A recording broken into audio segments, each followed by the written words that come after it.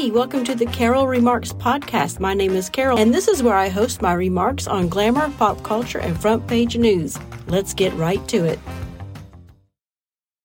Well, hello and good morning. I am late. Not really late, but I'm late as far as getting the podcast talking and going. All right, so it's 5:30 in the morning, just pulled up to work. Well, we have a lot to talk about, unlike yesterday where I had absolutely nothing. So I want to know, how in the world did I miss the United Airlines woke CEO Scott Kirby dresses up in drag, fully supports anti-white DEI agenda? How did I miss that? He's the CEO of United Airlines, and he likes to get his jollies all on or off by dressing up in drag. How in the hell did I miss this? And if you look at this guy, he looks like a normal old white man. He's got the gray hair. He's in a suit and jacket. Suit and tie. I don't. What in the hell? These people, man, just bringing their freak all out in the open. I'm not going to go over that story because I believe it's old news. Wow. But it's new to me. Anyway. Oh, nope. I said anyway. No. I'm sorry, giblets. All right. Texas denies federal agents access to border park at the heart of razor wire standoff. That was from LifeSiteNews.com. So here we go with that. I'm not going to read it. There's other stories I want to get to.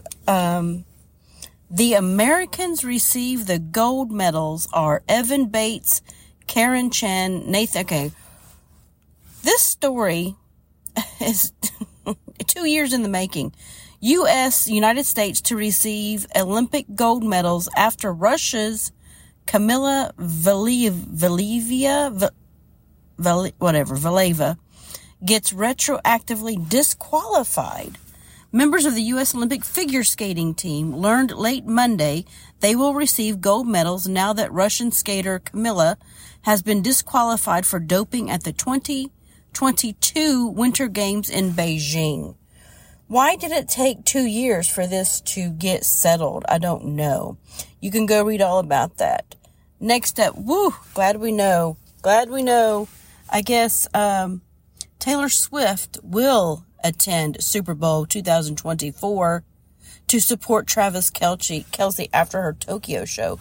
A lot of people were saying she wasn't going to make the Super Bowl, but she will be there, because she's a superstar.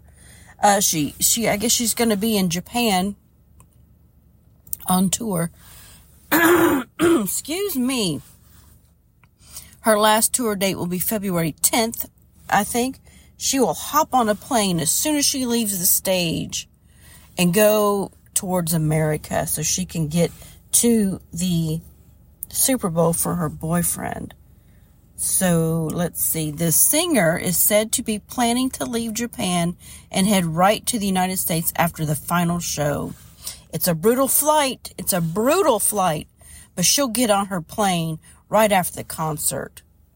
While the travel seems incredibly arduous for Swift to jet across the globe, she does have some things going for her, including the 17-hour time difference between Tokyo and Las Vegas. Why am I even talking about this crap? Stop. I'm just going to go on to the next one, which I think is another Kansas City Chiefs Taylor story. Apparently, Chiefs coach Andy Reid boasts he met Taylor Swift before Travis Kelce. Last thing Trav wanted to hear. I guess the coach knew her dad or something. But anyway, he has known Taylor Swift for quite some time. So Kelce's not the first one to, never mind. That's not what I meant. All right. You can go read that over there on my X feed too. I'm not going to go read it all. It's stupid. Because I don't want to talk about her anymore. Because she's, all right. Moving on. All right. Let's see. Then, really, the long-term goal is to have this available for billions of people and unlock human potential and go beyond our biological capabilities. What am I talking about? The new Elon Musk Neuralink. His startup Neuralink implants chip into brain of first human test subject. That paragraph that I read to you is frightening to me. Very frightening. Let me go read it. Let me go find it again. The short-term goal of the company is to build a generalized brain interface and restore autonomy to those with debilitating neurological conditions and unmet medical needs. But also, then really, the long-term goal is to have this available for billions of people and unlock human potential and go beyond our biological capabilities. No thanks. No, thank you. You can go read that over there on my X feed. I keep wanting to call it X file. Well, I guess that's all I had. Wow. That's all I had. Seems like there was a lot more. Anyway. Oh my gosh. I keep saying it. I'm sorry. All right. We are going to move on to something else though. You know, I kind of get upset and mad and about people talking about Taylor Swift and the NFL and Kansas City instead of talking about the 3 soldiers that were killed by the drone attack in Jordan. So we're going to move on to that. U.S. soldiers killed in a Jordan drone strike, identified as colleagues from same Georgia unit, will be missed. The 3 U.S. See, this on the New York Post app, this was a headline buried way down deep inside the app. Whereas the Taylor Swift stories, 3 of them, were all front and center. Big, huge headlines. All right. The 3 U.S. service members killed in the weekend drone attack in Jordan were identified Monday as a decorated sergeant, a woman hoping to return home in June, and a daughter whose mom called her an angel. The tragic trio were all Georgia residents from the same military unit. Sergeant William Rivers, 46, of Carrollton, what is SPC? Specialist? Something? Okay. Brianna Moffett, 23, of Savannah, and Kennedy LeBon Sanders, 24, of Waycross, were slain in the Saturday night attack by Iranian-backed militants on a small outpost near the Syrian border. All of the different things that she had plans for, were just cut short in the blink of an eye, Sanders' weeping mother, Anyana, told the Washington Post. I just feel like somebody like her that's so full of life, it's just unfair that she'll never get to realize those dreams that she had. Yeah. This article is by Alex Oliveria, Ronnie Reyes, and Caitlin Dornbos. Okay. So those are the 3 names. And you will not know them. William Rivers, Brianna Moffett, and Kennedy Sanders.